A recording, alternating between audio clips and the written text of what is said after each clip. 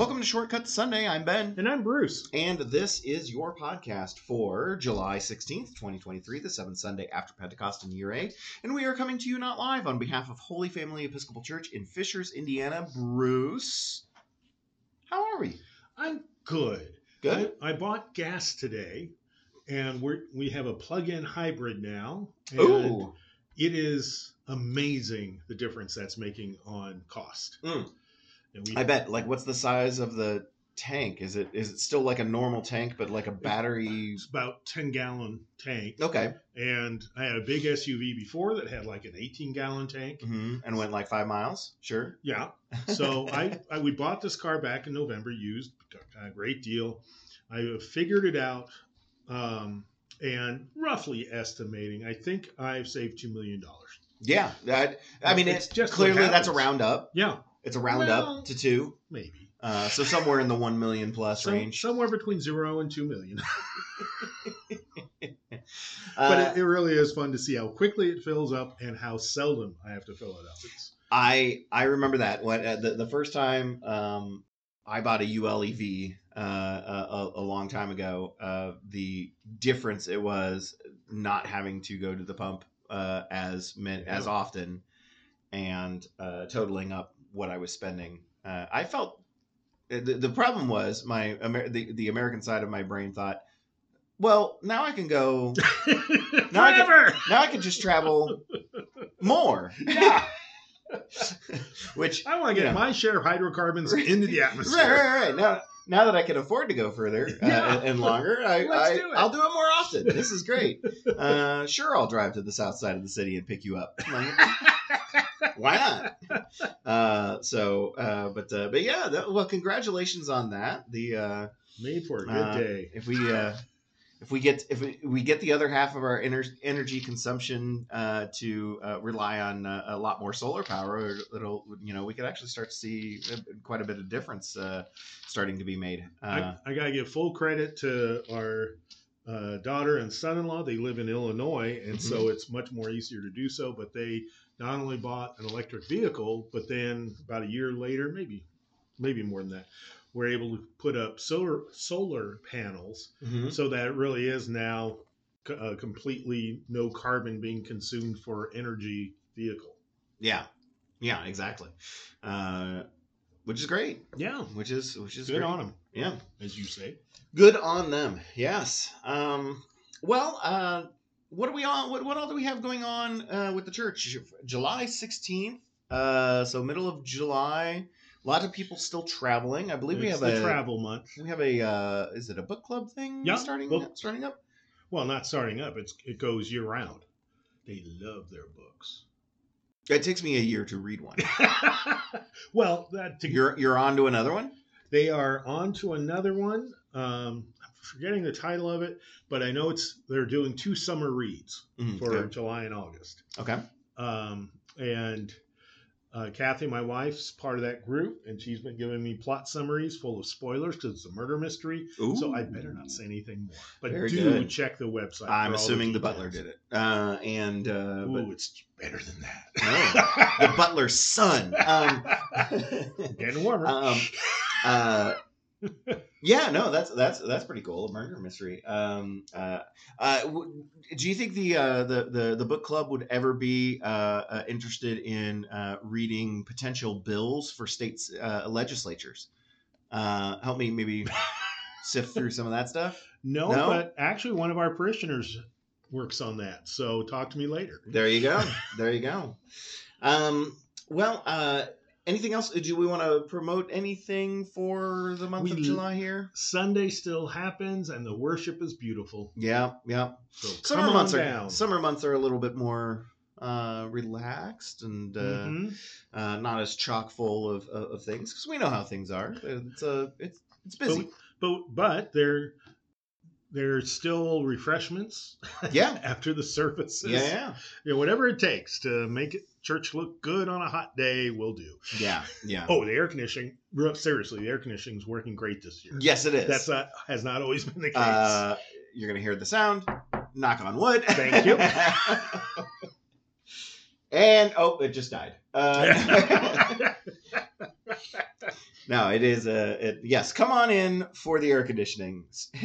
Come for the air conditioning. Stay for the Lord. That's right. There you go. Oh, marketing genius. Let's move on to our this day in church. Wait a minute. I think I just heard God do a head slap. There. Is that what a thunderclap is? Yeah. Don't. That thunder you hear is God going, "Oh my gosh, I can't believe it." Oh my Ben. This day in church history, July 16th. Got a number of different entries, and we're going to start with an interesting one, I think, coming from 1338.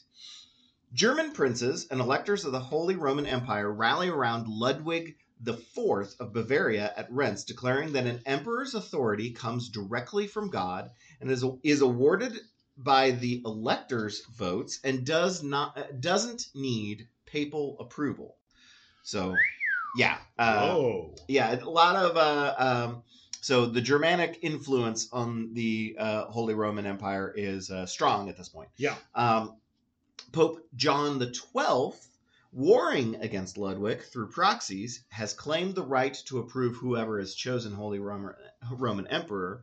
Wishing to eliminate German influence over Italy, the Pope has ordered Ludwig to resign, and when he doesn't, excommunicates him. Leading churchmen and scholars, however, take Ludwig's side, including William of Ockham, Marsilius of Padua, and John of Janten. Later, Ludwig will conquer Rome and establish a pope more to his liking. Yeah, well, that shows him, right? So, what's the phrase from my favorite Star Wars movie? The more you tighten your grip, the more star systems will slip through your fingers. Hoping to get rid of the Germanic influence. Really kind of just brings it back in full. Well, and in all semi-seriousness, they tried the same playbook with Henry VIII. Mm-hmm. And Henry didn't try to invade the Vatican, but did pull his whole country and all of their riches out of the Roman Church, much to both the Pope's disappointment and weakening his international political standing. Yeah. So it failed at least twice that we know of. There you go. It's excuse me.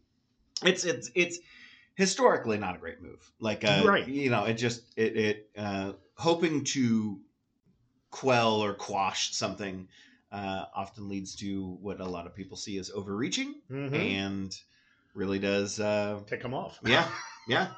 And sometimes I feel like brings people into it that don't even care. They're like, wouldn't pay attention to. Wait a minute, what's happening here? Right? Why am I getting pushed around? Yeah. Why am I? I don't know what it is you're about, buddy, but I don't like you. Right.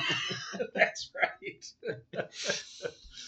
I don't know why. I don't know why he took on that accent. Come on, buddy. At least you didn't try. Let us get the fisticuffs. Anyway, so that's just the first entry.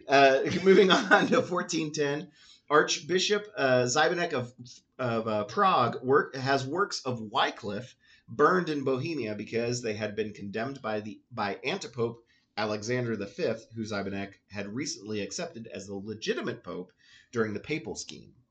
Schism. Okay. The papal schism. Not the scheme, schism. Scheme, that sounds cool in that way, man. It's probably just a schism. I mean, also a little bit of a scheme, I suppose. Yeah, it actually was, technically. So yeah, the works of Wycliffe burned up in Bohemia. So there was a lot of burning up of stuff. Yes, papers, people, towns. 1546, Anne Askew, a staunch Protestant, is burned. There you go. For denying the doctrine of transubstantiation after weeks of being questioned and racked. What year? 1546. And where? It doesn't say, actually. I was just wondering if we could actually legitimately use a Monty Python quote. You might be able to. Let's see here. Anne Askew. English writer, poet, and Protestant preacher. Nope, can't. English. No one expects. Oh, the Spanish Inquisition. Right. Death where? Let's see. Nope. Smithfield, London. So they were just copycatting the Spanish Yes. Inquisition. There you go. But yeah, transubstantiation. So what year? 1546. Gosh. So if she'd only held on a little longer, she would have walked away scot-free. Isn't that the way it is throughout Yeah. a lot of history? Yeah. Because I'm thinking that's probably a Bloody Mary move. Yeah, Because probably. before that and after that, it was England was much more of a we're not Catholic. Right. But yeah, transubstantiation is still a thing that is debated less hotly. Pun. Yeah. But less debated. But it is still It's a doctrine in the Roman Catholic Church, right. and not in the Episcopal Church. Right. We have some Episcopalians who believe it; they're free to do so. Absolutely. But it's not a requirement. Yeah, we have a lot of former Roman Catholics, within the Episcopalian ranks, and for sure that is one of those things that has a tendency to come over with from time to time. Yeah. I'm personally not a big fan of the idea. I don't like the thought of it becoming physical, body and blood. Not my favorite. Wimp. Hey. Well, and we don't have time to get into all the subtleties, but the more sophisticated Roman scholars can talk about it in a way that doesn't require a molecular transformation. Mm-hmm. But there are certainly Roman clergy that do say, "Oh yeah, if you could get a big enough microscope, you could find some Jesus in there." But they're like a lot clergy in all denominations. We have our fair of idiots. It's right. Yes, it's the size of microscope that's the problem. Yeah, that's the only problem. Still looks like bread, but you need to. Yeah. Tell me again, Father, what I'm looking for here. But yeah, no, I it is not a cornerstone of my faith. Let me just put it that way. 1686, we see the death in Chester, England, of John Pearson, Bishop of Chester, a careful scholar and systematic theologian with great knowledge of ancient writers. His most famous work was Exposition of the Creed. That's a good one to do. Yeah, right? Can't say I've read it. I like that description, though. A careful scholar and systematic theologian. So kind of more, it sounds more like the scientific approach applied to... I wouldn't go that far. Careful and systematic. I mean... Well, okay, systematic. I suppose that's the point of view of... It depends on your point of view. Systematic actually is an approach to theology rather than a description of how you do theology. Right. Okay, so you're going on the careful part. Careful, but well, the systematic approach to theology still has a systematic nature to it, right? I mean, it is not a. Maybe I'm wrong on this. Why don't you describe systematic theology for me then? Well, systematic theology is an approach to explaining how the world works, particularly God in it, that is very much an A plus B equals C. Mm-hmm. So, and that the reason it's called systematic is that different theologians through the centuries have tried to say this is the system God uses to do everything, to create, to offer salvation, to write scriptures, and it gets really minuscule to try to prove that my system is better than your system. Gotcha. Okay. As in more accurate. Gotcha. Okay. And the problem is that we're finite beings, and so our finite brains cannot create even artistic image of the divine that anywhere comes close to covering all the bases. Sure. So Sure. it automatically makes systematic theology impossible to achieve. Okay, then I was halfway there, just not thinking about the implied end result, because I was thinking like, yeah, a series of systems in order to explain, like that sounds very scientific to me, but not thinking about how then it is designed to be an all encompassing explanation. Really, if you don't have room for like, hey, maybe you won't be able to figure this part out, you know what I mean, or like have any. I mean, there's nothing more in need of the phrase "beyond here be dragons" than theology. As in, beyond here, we just don't know. Right. But up to there, this is a good map. Yeah. But that's not how systematic theology works. Gotcha. Or wants to work.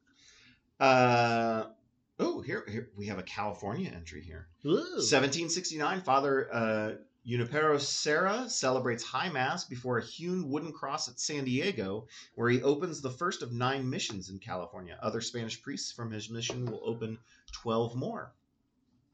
So, in California, in 4th grade, for decades, we had to make a model of one of the missions. Ah, really? Yeah, I enjoyed it. It was sort of the entry-level drug for building a model railroad. But every once in a while, I'll see, even in a Michael's out here or another craft store, a California Mission styrofoam kit. Huh. And that's the cheating way to do it. Interesting. Yeah. And he did some terrible things to the indigenous populations. Yeah. Not an entry here. No. And the Roman Catholics fairly recently made him a saint. I mean, like really? within the last 20 years or so. Huh. Interesting. 1814, we see the baptism of 27-year-old, how would you use it? Hold on, let me think. Kai Gao by missionary Robert Morrison at a remote spot in the hills along the shore of Macau. Chai Gao will go on to destroy his idols and to assist with Chinese publications before his death of lung disease less than 3 years later. So early Chinese Christianity. Mm-hmm. 1915, we see the death of Ellen G. White, one of the founders of the Seventh-day Adventist Church, and an advocate of... Wait. Let's hear it all out. And an advocate of healthy diet. Claiming, I have eaten that healthy diet. And then we'll go another direction. Claiming hundreds of visions, she was widely reviewed as a prophetess. She helped found Battle Creek. She was not widely... Anyway, go on. By Seventh-day Adventists, yes. The authority of this one is from Britannica, the Encyclopedia Britannica. So, as far as skewed views go, less so. I'm glad it's from there. There you go. She helped found Battle Creek College, which is now Andrews University in Barron Springs, Michigan, and a school in Australia, the precursor of Avondale College. Yeah, Seventh-day Adventists are fascinating because they're so bizarre. There is. I agree with you. There's a level of fascination. Sexist. Yes, but there is a level of fascination that I have with that particular what would you call that? An archetype, a branch? It's weird enough that it's not a it's not a cult anymore, right? But it's not a branch. Like it's not a denomination. It's different enough that I wouldn't call it a branch off of any of the I don't know. It's okay. What year is her date? 1915. Yeah, it was a part of an early 20th century apocalyptic movement in the U.S., where there were all sorts of preachers of various Christian or secular religions saying the world's going to end. Yep. The Industrial Revolution's terrible, yada, yada, yada. And the Seventh-day Adventists and Jehovah's Witnesses were two of the groups that survived that. But there were hundreds of people standing in bed sheets on mountaintops, literally saying, yeah, the angel Gabriel's coming for us, or not. Yeah. And they forced, their headquarters is in Loma Linda, California, which I served a church just across a hill from there. Their Der Wiener Schnitzel fast food hot dog restaurant could not serve any meat-based hot dogs. It all had to be vegetarian. because part of their dietary The restrictions diet. are vegetarian, and they were terrible. It was an anathema, I tell you. So now we know what really skewed your That's view right. of the Seventh-day Adventists. Is like, when I was young, I had one of your hot dogs, and I've been scarred ever since. I was about 30. I was making hospital rounds. I think you and I quick both would lunch. consider that young at this point. That's true. That's true. Yeah, the city, Loma Linda, is interesting. And one of the things they did emphasize and still do that is helpful is medical research. Mm. So they do have a respect for science side, Mm-hmm. and have their universities and medical schools have made some very important medical discoveries and developments. Sure. Yeah. Nothing's all bad. Yeah, and they don't knock on doors. They stand on street corners, but they don't knock on doors. Yeah, sure. 1972, Soviet agents martyr Baptist Private Ivan Vanya Moiseev after months of persecution because of his Christian faith and because he has been leading other soldiers in Russia to Christ. And not just to Christ, but to Baptist Christ. It looks like that is the case. Yes. Yeah. And so, well, even today, that might get some blowback, but Yeah. back in the communist era, it was hugely bad. You could Yeah. at least, their view, Russian view, or Soviet view was you could at least, if you're Russian Orthodox, we won't immediately kill you. But if you were Baptist, that meant you were a Westerner, Right. and therefore on the wrong side. Yep. 1974, Paul Wei Han, physician, scientist, and educator, the first president of Yangming Medical College, represents Taiwan's Christians at the Lausanne Conference, July 16th through the 25th. Oogie. So, there you go. And then finally in 1998, death of Jeremiah Olatsui. Oh, man, this is going to be bad. Akarodolu. Oh, I didn't do too bad. You did, yeah. First Anglican bishop of Akoko Diocese of Nigeria. What year? 1998. Death of Jeremiah Olatsi. And how do they describe his position? First Anglican bishop of Akoko Anglican? Diocese. Yeah, that's what I was saying. It doesn't say Anglican? Yes. Yeah. Yes, it does. Anglican. Anglican. He was an angel, okay? He is now. Well, interesting. The timing of that Mm-hmm. until he came along. No, I shouldn't put it that way. Until he became bishop, the bishops for Nigeria came from England, Okay. and it took until that long for England and the political powers in Nigeria and the indigenous ones to find a way to make Nigeria no longer a colony of England. Yeah. Not 1998, but more like probably 30 years Yeah. prior, like 1960s, 1950s, Later than that. 1970s. It was like around 1970s, 1975. It was, to me, amazingly late. Wow. I had to look that up so that I could understand a clue in a British murder mystery on TV. Oh, okay. Yeah, no, the empire took a long time to actually, quote unquote, fall. Yeah. In fact, in a way, in some ways, it's still technically falling. I mean, we've even seen some trailing effects of that with the recent death of the Queen. Mm-hmm. People finally, some of the provinces finally making the decision of like, it's Okay, time. we're done now. It was quaint before, and we're not gonna now's a good time for a change. Yeah. Let's acknowledge the way it actually is, and be all done with it. So, but yeah, the influence was wide. I mean, I still remember when Hong Kong, when they finished turning over Hong Kong. Yeah. Which is, like you said, amazingly late. Yeah. Yeah. A long time. Lots could be said about that, of They course. should have turned it over to Taiwan. No, I didn't say that. Taiwan would have been obliterated by now. Yeah. There's a lot that could be said there. Well, let's move on to our first reading. Why for the not? day. First reading comes from the book of Isaiah, chapter 55, verse 10 through 13.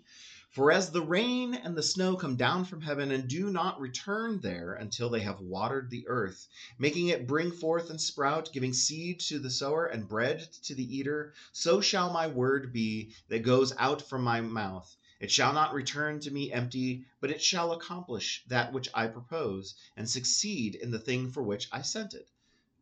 For you shall go out in joy and be led back in peace. The mountains and the hills before you shall burst into song, and all the trees of the field shall clap their hands.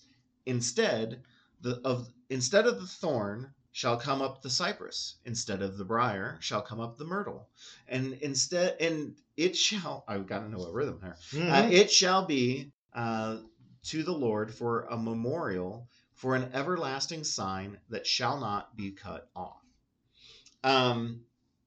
Third Isaiah. Third Isaiah. Third Isaiah.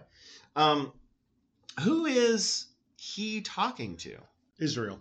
Just Israel in general? The people.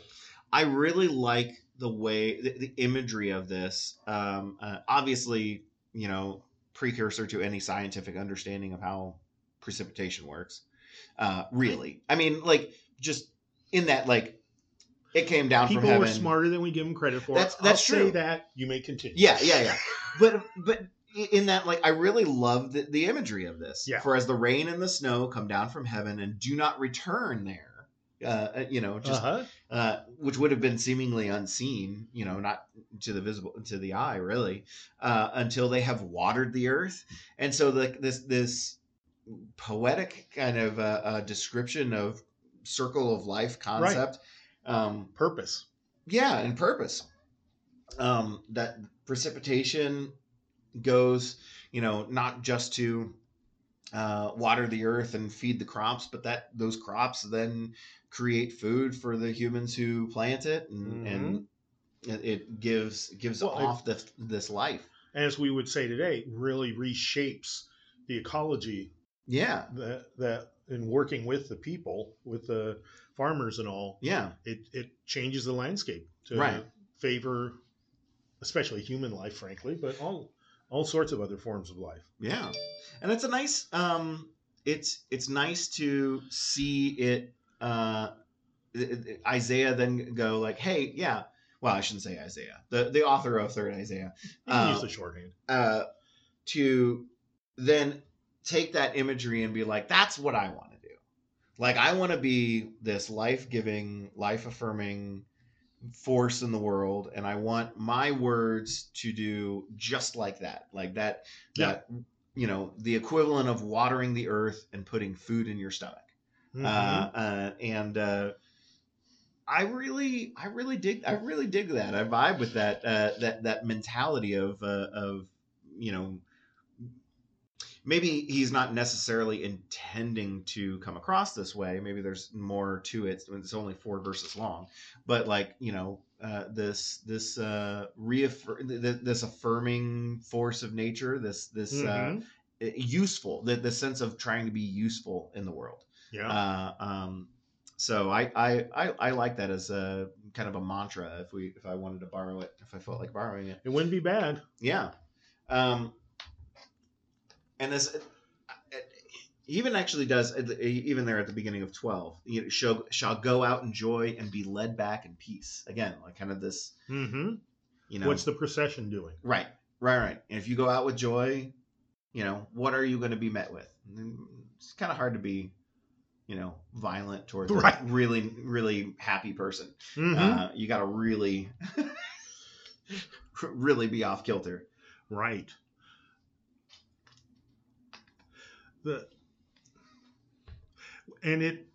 This is a callback to about, I'm doing math in my head, about 10 verses before. So second Isaiah.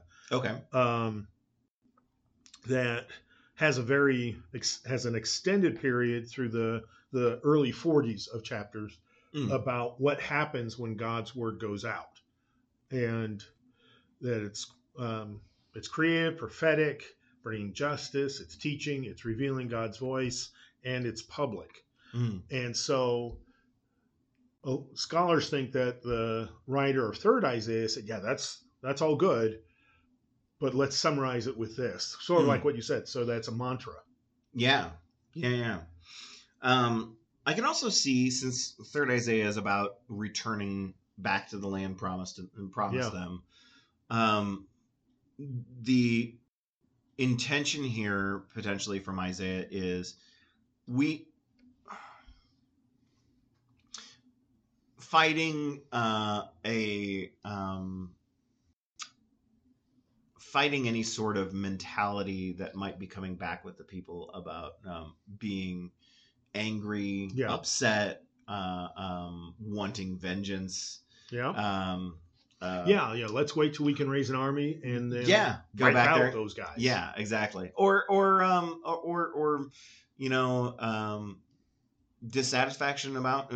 I would imagine they'd also have some people who were like, you know what, it wasn't that bad. Like, do I really want to go back there? My ancestors talked about how hard it was, and everybody kept coming back through and conquering them. And aren't we safer over here? So like trying to combat that of like, hey, look, this is what we're doing, and let's go out. Let's have this mantra, this mentality as we return home, so that instead of because our words are seeds essentially, and instead of getting there and sowing thorns or briars, let's raise beautiful long-lasting cypress trees. Not entirely sure the imagery of myrtle, what it's necessarily. Is it a rare plant? Is it a the myrtles I'm familiar with are drought-resistant trees. Oh, okay. So they're beautiful blooming. They give shelter. They produce wood. They grow relatively quickly. Kind of like they're very much like a cypress tree, but with leaves instead of cypressness. Yeah. Okay, I'm looking at it now. It's a small tree, which is why it can survive well in a dry environment. Yeah, it's pretty though. Yeah. Jeez. Okay, so yeah, these which would have been trees of the region. Yeah. And because of this chapter, all sorts of churches have myrtle trees if they exist in a dry climate. So okay. My last couple parishes had myrtle trees out in California. Cool.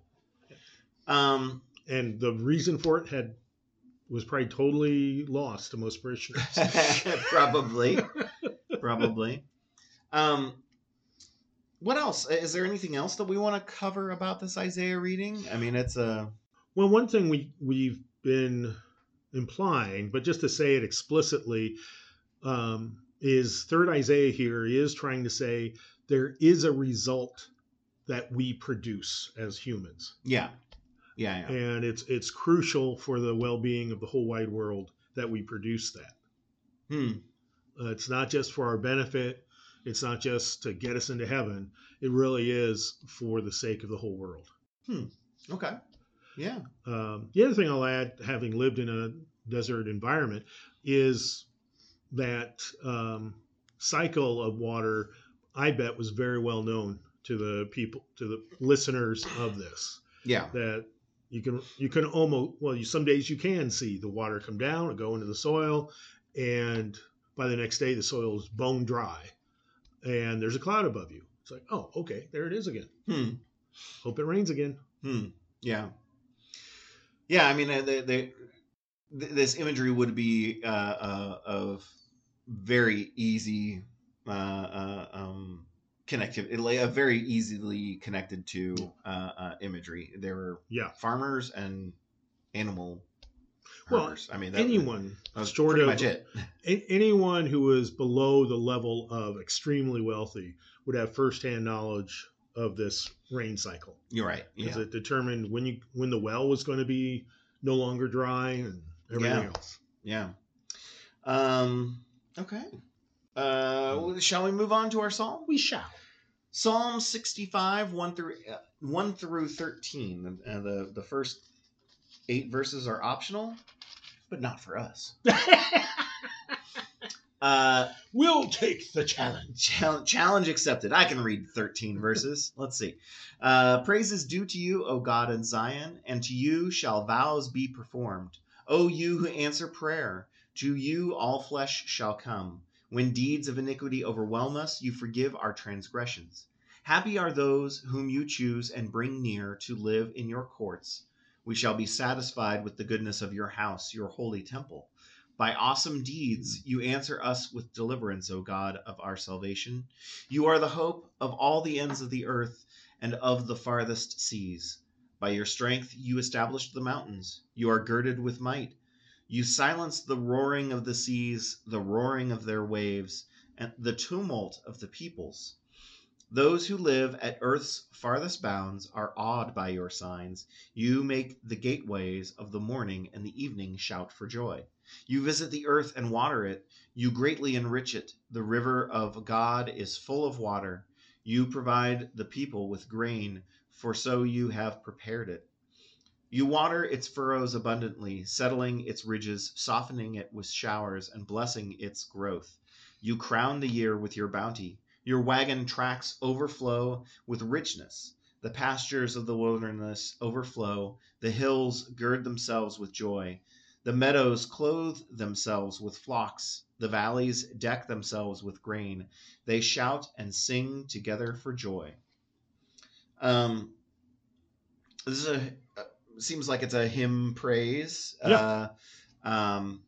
As opposed to the subtle nuance of more of like a personal prayer. Right. It's more communal. More communal. Once we get into, you can kind of see why they say verse 1 through 8 is optional, because starting in verse 9, we get right into that water imagery that we just left with our first reading. So you can kind of understand where they're like, hey, if you really want to just cut to the chase and see the connective tissue as to why we chose it. So it does kind of make me wonder if there's anything about the verses 1 through 8 that kind of maybe steer us in a different direction or something. I'm so glad you asked. Oh, excellent. Good, because I wasn't sure that was a good question. Yeah. This Psalm 65 is in 3 sections. Okay. And we get the 3rd section assigned. Okay. And one of the things that drives some biblical readers crazy is the messiness of these 3 sections. Okay. They relate to each other, but not linearly enough for some folks. So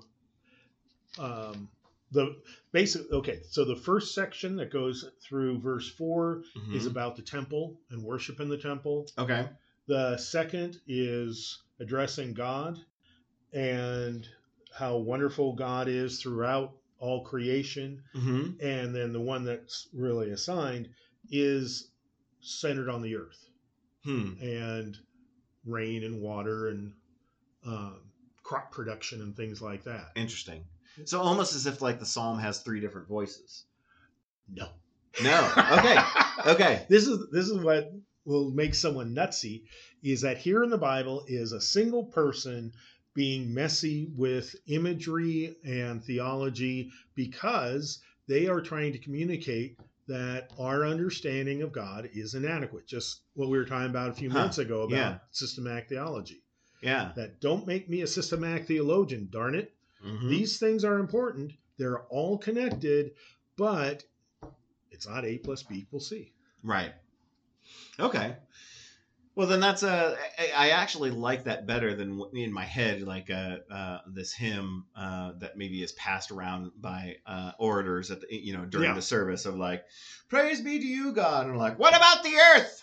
I'm going to talk about the earth. Bill, give it. Oh my gosh. It's later in the church service. Sally, be ready for water. So I actually kind of like that better. In it being a single voice, and then you're really just kind of bouncing around, just trying to be like, I definitely want to get to these 3 points. I don't have the greatest transition, so Forget it. Yeah, Not going to use one. right, exactly. But yeah, that's interesting. So the first 4 are about communal worship, and then 5 through 8 are about God, God's strength and omnipresence. Yeah. And then 8 through 13 are the earthy part. Yeah. Huh. And interesting. What may very well be happening here is the author of this recording, perhaps more accurately than most, if not almost all, how our brains work when we encounter God. Of, oh, this reminds me of what happens in the temple. Oh, my mind's blown. Look at all that. Yeah. Magnificence. And then I'm walking down the street and that feeling's still with me. Oh, the flowers, the water, it could very well be a very accurate description of the human experience of revelation, of a revelation of God. Yeah. God breaks you. And puts you back together. Right. Right. We should praise the glory, all the things on the earth. Yeah. Yeah. All right, calm down. Calm down there. Deep breath. Deep breath. And someone sedate him, please. And here's God saying, yeah, it's okay to be like that sometimes. At least for one song. God's like, I have this effect on people. It's all right. Yeah. People who meet me kind of have a tendency to go crazy. Right. Well, and God says, I'm forgetting which book it's in, but I think multiple times God says to Moses and others, you can't bear to see me. Yeah. I got to hold back so that your brains don't explode. Right. Yeah. So yeah, this is in that realm. I am interested in the awesomeness section, the middle section. Verse 7 says, "You silence the roaring of the seas, the roaring of their waves." And then it feels a little bit out of nowhere, the tumult of the peoples. So we're talking about, even while this section is talking about like the I think I said it better earlier, the omnipresence of God. Yeah. Right? It's got kind of an earthy tone to it, like, because we're talking about mountains and we're talking about seas, creation. Yes, yeah, and so like it is kind of interesting that we're talking about the earth, the farthest seas, the mountains, the roaring of the seas, the roaring of their waves, and then like kind of, I don't know if it's just like a little dig or like what it is, but it's like, yeah, the tumult of the peoples, like are they the roaring of the seas, the roaring of their waves? Like, is it drawing that comparison of like this never-ending, ceaseless crash of unhappy people, sort of, that ebbs and flows against time in memoriam against the land? It's looking at it in the context of the couple verses before and after. I think it's a beautiful description of God creates mountains and determines their height. And God creates the oceans and calms the waves hitting the shore. God created people and they're a mess. Yeah. Okay. That God can't do much with them except self-revelation of God through creation. Mm-hmm. And it's up to the people whether they want to let go of their tumult or step into verse 9 and experience God's provision and glory through creation. Yeah. Okay. And I guess you also do get these really epic I'll call them entities. You know, Mhm. the mountains. Yeah. You know, the They're vast characters. seas. They're characters in this. And then these little tiny people. Yeah. Yep. Like, Yep. so everything from Even those who live at the earth's farthest bounds, right. who, if they pay attention, are awed by your signs. But not all of them pay attention. Right. But yeah, no, I can kind of see that. So it is. There's also the juxtaposition of the, you know, the things that withstand test of time Mm-hmm. and the things that don't. Yeah. So So the things that are named here, it's people who have the shortest lifespan. yeah, for sure. And yet we usually think of ourselves as at the top of the pyramid. Right. Anything else about this song? Nope. We move on. Matthew chapter 13, verses 1 through 9, and then 18 through 23. That same day, Jesus went out of the house and sat beside the sea. Such great crowds gathered around him that he got into a boat and sat there while the whole crowd stood on the beach. And he told them many things in parables, saying, Listen, a sower went out to sow, and as he sowed, some seeds fell on the path, and the birds came and ate them up. Other seeds fell on rocky ground, where they did not have much soil, and they sprang up quickly, since they had no depth of soil. But when the sun rose, they were scorched, and since they had no root, they withered away. Other seeds fell among thorns, and the thorns grew up and choked them. Other seeds fell on good soil and brought forth grain, some 100-fold, some 60, some 30. Let anyone with ears listen. Hear then the parable of the sower. When anyone hears the word of the kingdom and does not understand it, the evil one comes and snatches away what is sown in the heart. That is what was sown on the path. As for what was sown on rocky ground, this is the one who hears the word and immediately receives it with joy. Yet such a person has no root, but endures only for a while. And when trouble or persecution arises on account of the word, that person immediately falls away. As for what was sown among thorns, this is the one who hears the word, but the cares of the world and the lure of wealth choke the word, and it yields nothing. But as for what was sown on good soil, this is the one who hears the word and understands it, who indeed bears fruit and yields, in one case 100-fold, in another 60, and in another 30. We have 8 verses in between verse 9 and verse 18. You notice. So we bookend the actual parable, and then something that isn't always done with parables, the explanation of the parable. Yeah. So what did we skip? I just want to make sure I start at the right point. We skip the question by the disciples of why do you speak in parables? Okay. And so part of the really almost humor in this is Jesus tells a parable. The disciples say, another parable? Why are you talking parables? Jesus says, because it deepens your spirituality so much more than a simple explanation. And then says, here then the parable of the sower, and explains it. Yeah. So it's like, okay, Jesus gives up on him for a minute. In a way, I kind of like that, the human side of things, of being like, these parables, what, you know, one can even imagine like some of the disciples going, I'm not sure even I know what it means. Yeah, you know? Exactly. And so then Jesus turns around like, all right, so as unsatisfying as it is to explain your own joke, here we go. Right. This is what it means.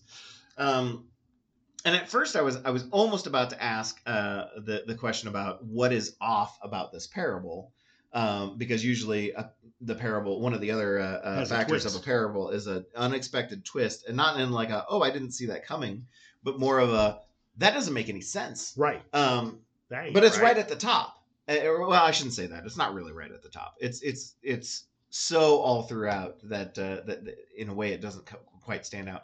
There's no reason a sower would sow seeds in all these places. Right. You would look at it and go, well, That's I'm dumb. sorry, Jesus, this guy's a dum-dum. Yeah. If He's taking valuable seed. right, if he's working for somebody, he's going to get fired. Yeah. Like, stop throwing it on the path. Stop throwing it in the thorns. It's not going to grow there. We have learned this technology. Right. Yeah, we're smarter than this. Who wants to do that? And so I actually really do like this, the fact that this gets explained, because in my mind, this is a parable that later ties to commission. Right. Of you are the sower. And I kind of curious to know, which I never will, what people who heard this initially thought about it, because he hasn't done his commission speech yet. He hasn't, there isn't the call to go out yet, to at least not the crowds. There was a little, there was. Was there? Yeah, okay. We're past that. Oh, okay. In Luke, which has this Mm-hmm. is a Matthew and Luke pair. It hasn't happened yet. This is very early on. Okay. But here we're, all the way at chapter 13. Okay. So they've gone out and have come back. Okay. Well, then that makes it a lot more. Well, not really, because I mean, Luke said, "Wait, this has got to be before they go, because they need to know this stuff." Right. This is they're about to do this stuff. Right. Whereas Matthew was, okay, this is where it came. I mean, I'm sure he gave it more thought than that. But. Right. Well, I mean, I could see the other. I could see if it did come after.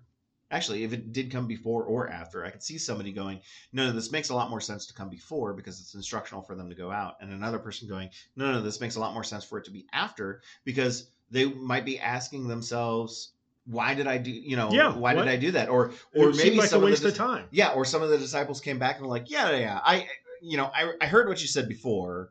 But there were a couple of places where I didn't even bother, and here it was this reason and this reason, and this could be the reminder of like, no, this is why you do that, right? But it does also, in a way, and now I'm speaking out both sides of my mouth.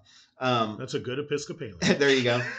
In a way, this also is disheartening, because as you hear it, you go, well, why would I want to then? Yeah.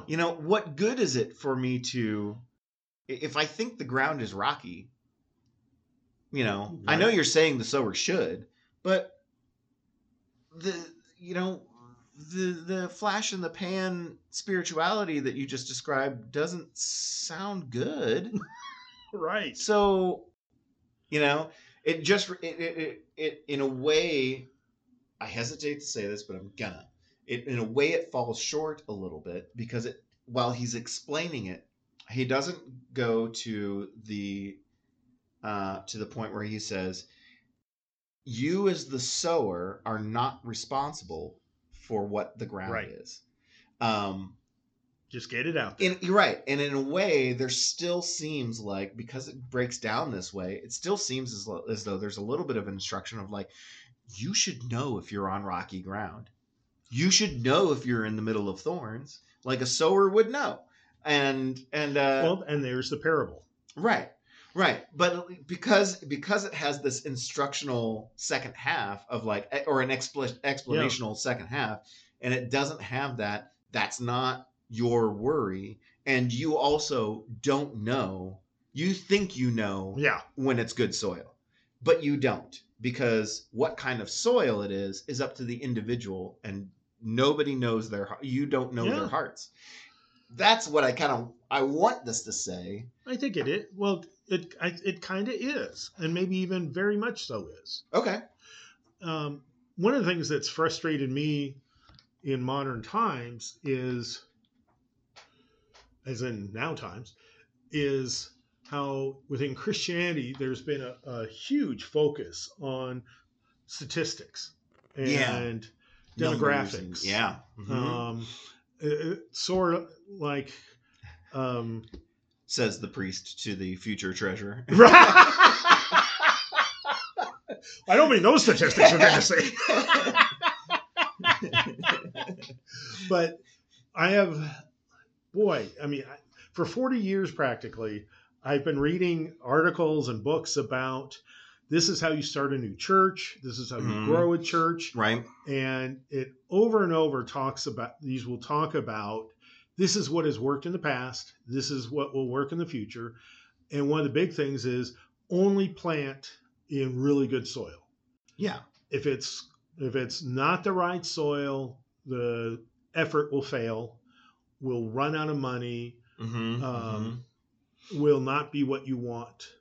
And it's always focused on that. You have to have a vision for what you want it to be, rather than this approach, which is scatter the seed and see what happens. Yeah. I mean, that's obviously an exaggeration on both ends of that. But too often, particularly in Protestant Christianity, there's been an unquestioned support for like attracts like. And so if you want to have a young congregation, recruit people of that generation.